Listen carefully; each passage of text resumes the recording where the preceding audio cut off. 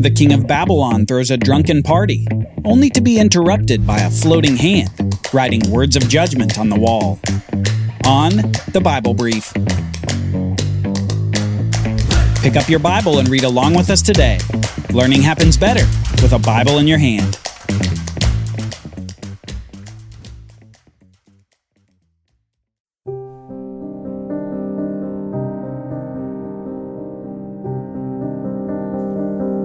Mene, Mene, Tekel Parsin.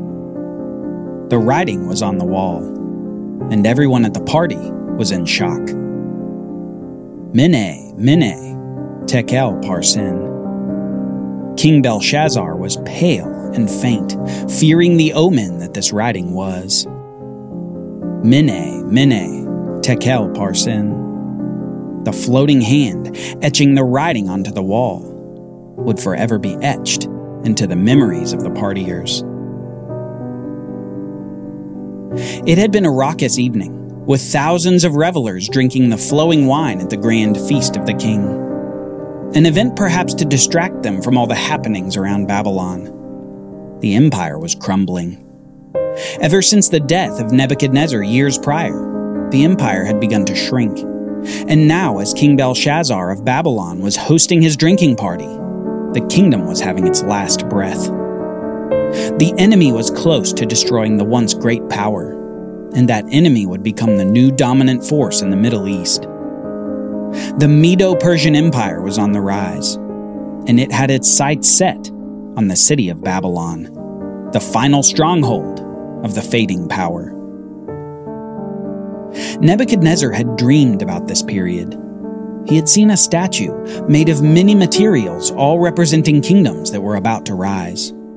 And according to his dream, the head of gold, Babylon, was about to be replaced by the Medo-Persian Empire. And apparently, as far as Belshazzar was concerned, it was a time for partying. A time for one big crazy party before the eventual, inevitable fall of the city. Little did Belshazzar know that just as this party was cut short by a hand writing mysterious words on the wall, his kingdom would be cut short as well.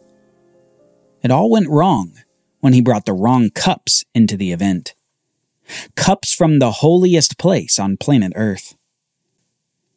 We read this in Daniel chapter 5. King Belshazzar made a great feast for 1,000 of his lords and drank wine in front of the 1,000. Belshazzar, when he tasted the wine, commanded that the vessels of gold and silver that Nebuchadnezzar his father had taken out of the temple in Jerusalem be brought, that the king and his lords, his wives and his concubines might drink from them. Then they brought in the golden vessels that had been taken out of the temple, the house of God in Jerusalem, and the king and his lords, his wives and his concubines drank from them. They drank wine and praised the gods of gold and silver, bronze, iron, wood, and stone. Immediately, the fingers of a human hand appeared and wrote on the plaster of the wall of the king's palace opposite the lampstand. And the king saw the hand as it wrote. Then the king's color changed, and his thoughts alarmed him. His limbs gave way, and his knees knocked together. The king called loudly to bring in the enchanters, the Chaldeans, and the astrologers. And the king declared to the wise men of Babylon, "Whoever reads this writing and shows me its interpretation shall be clothed with purple and have a chain of gold around his neck, and shall be the third ruler in the kingdom." Then all the king's wise men came in, but they could not read the writing or make known to the king the interpretation. Then King Belshazzar was greatly alarmed, and his color changed, and his lords were perplexed. The party had stopped, and this fearful king was now on a singular mission. He had to find out the meaning of this writing on the wall. He had to know at once. So soon, the now aging prophet Daniel was sought out and brought before the king. And we read this. The king said to Daniel, "You are that Daniel, one of the exiles of Judah, whom the king my father brought from Judah. I have heard of you, that the spirit of the gods is in you. Now if you can read the writing and make known to me its interpretation, you shall be clothed with purple and have a chain of gold around your neck, and shall be the third ruler in the kingdom." Then Daniel answered and said before the king, "Let your gifts be for yourself, and give your rewards to another. Nevertheless, I will read the writing to the king, and make known to him the interpretation. O king, the Most High God gave Nebuchadnezzar your father kingship, and greatness and glory and majesty. And because of the greatness that he gave him, all peoples, nations, and languages trembled and feared before him. But when his heart was lifted up, and his spirit was hardened so that he dealt proudly, he was brought down from his kingly throne, and his glory was taken away from him. He was driven from among the children of mankind, and his mind was made like that of a beast, until he knew that the Most High God rules over the kingdom of mankind, and sets over it whom he will." Interestingly enough, Daniel doesn't immediately interpret the writing on the wall. Instead, he reviews what happened to Nebuchadnezzar, how the king became proud, before being humbled to live like a beast for 7 years until he recognized the sovereignty of God over all kingdoms. Daniel is using this illustration for a point, though. He continues, "And you, his son Belshazzar, have not humbled your heart, though you knew all this. But you have lifted up yourself against the Lord of heaven. And the vessels of his house have been brought in before you and your lords, your wives and your concubines have drunk wine from them. And you have praised the gods of silver and gold, of bronze, iron, wood, and stone, which do not see or hear or know. But the God in whose hand is your breath, and whose are all your ways, you have not honored." Then from God's presence the hand was sent, and this writing was inscribed. And this is the writing that was inscribed: Mene, Mene, Tekel, and Parsin. This is the interpretation of the matter. Mene, God has numbered the days of your kingdom and brought it to an end. Tekel, you have been weighed in the balances and found wanting. Perez, your kingdom is divided and given to the Medes and the Persians. Daniel shares grave news with this Babylonian king. Belshazzar's kingdom is coming to a swift end for his proud heart against God. The Medes and the Persians will claim it instead. And soon we read this: "That very night, Belshazzar the Chaldean king was killed, and Darius the Mede received the kingdom, being about 62 years old." Within hours of Daniel revealing the interpretation, Belshazzar's days were brought to an end. He had been weighed and found wanting, and his kingdom was divided and given to the Medes and the Persians. In the same night as the feast, the enemy army diverted the great Euphrates River that watered the city of Babylon. They crawled through the opening where the water had flowed, and they infiltrated the city. Belshazzar's great party ended in his death, and more than that, the death of his kingdom. The writing was on the wall, and the writing meant the end of an empire. The Babylonian Empire had now given way to the Medo-Persian Empire, as the gears of history continued to turn toward their culmination, that kingdom that would be set up by God to rule over the whole earth. But before that, God would yet demonstrate his rule to another pagan king. Darius, likely an alternative name for Cyrus the king, was now reigning over the former Babylonian Empire. And for portions of each year, he would visit Babylon to rule from there instead of the capital of Persia, the great citadel called Susa. Well, soon after defeating the Babylonians, this Darius set Daniel in a very prominent position within his government. Daniel became one of the 3 viziers to the king, and as one of the powerful, Daniel had a target on his back. Others began to plot against Daniel, and they eventually convinced the king to issue an edict restricting prayer and worship to the king alone. Daniel, for his part, continued his thrice daily prayers to God, and because of the irrevocability of Medo-Persian edicts, Daniel soon faced the death penalty for his disobedience of the king. Due to Daniel's prayers to the one true God, Darius had condemned one of his favorite advisors, thanks to the plotting of some wicked men. The king was between a rock and a hard place. He could have pardoned Daniel, but it would be at the cost of his credibility as king. He could condemn Daniel to the lion's den for death, but at the cost of a beloved counselor.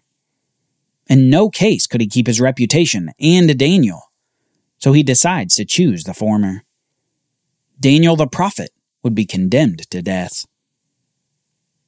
Next we read, "Then the king commanded, and Daniel was brought and cast into the den of lions. The king declared to Daniel, 'May your God, whom you serve continually, deliver you.' And a stone was brought and laid on the mouth of the den. And the king sealed it with his own signet and with the signet of his lords, that nothing might be changed concerning Daniel. Then the king went to his palace and spent the night fasting. No diversions were brought to him, and sleep fled from him."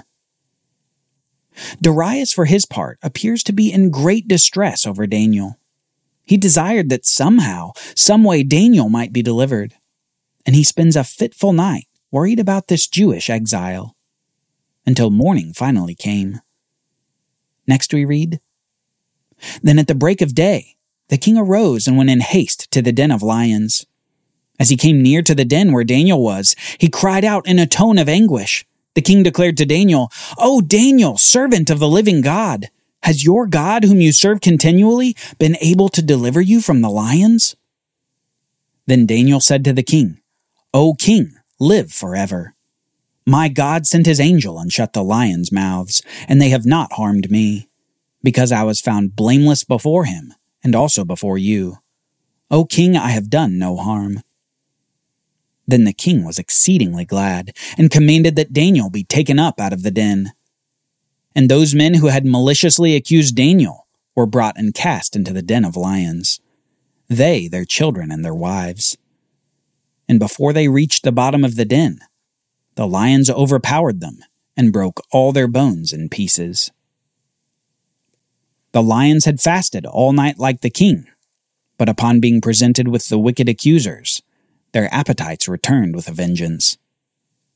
God had saved his servant Daniel, and he had shown yet another pagan king the great power of God toward his people. Just as Hananiah, Mishael, and Azariah had been saved from the burning fiery furnace, so here Daniel was saved from the mouth of the lions. Darius had only seen the latter, and he was deeply moved. Listen to the next decree of this king. "Then King Darius wrote to all the peoples, nations, and languages that dwell in all the earth. Peace be multiplied to you. I make a decree that in all my royal dominion, people are to tremble and fear before the God of Daniel. For he is the living God, enduring forever. His kingdom shall never be destroyed, and his dominion shall be to the end. He delivers and rescues. He works signs and wonders in heaven and on earth. He who has saved Daniel from the power of the lions." Many years ago, Daniel had been uprooted from Jerusalem. He'd been in Babylon for several Babylonian kings, and he would soon leave Babylon for the capital of Persia, Susa the citadel. He had gone from kingdom to kingdom, capital to capital, power to power. And yet through all this tumult and movement in his life, he was a tool in God's hands. A tool to show many pagan rulers that though kings and kingdoms change, there is a king, the King of all kings, who doesn't. One who has dominion over all, who has the power to deliver his faithful, and who raises and humbles kings. One who has his hand on the gears of history, turning them ever toward the main event when he sets up his own kingdom on the earth. A kingdom that will never be defeated or destroyed. A kingdom with no rival. All rulers and all authorities should take note. The writing is on the wall.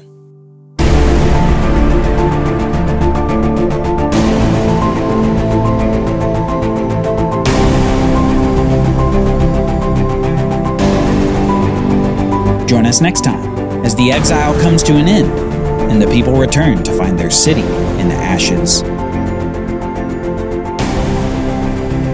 The Bible Brief is brought to you by the Bible Literacy Foundation, dedicated to helping people like you learn the Bible.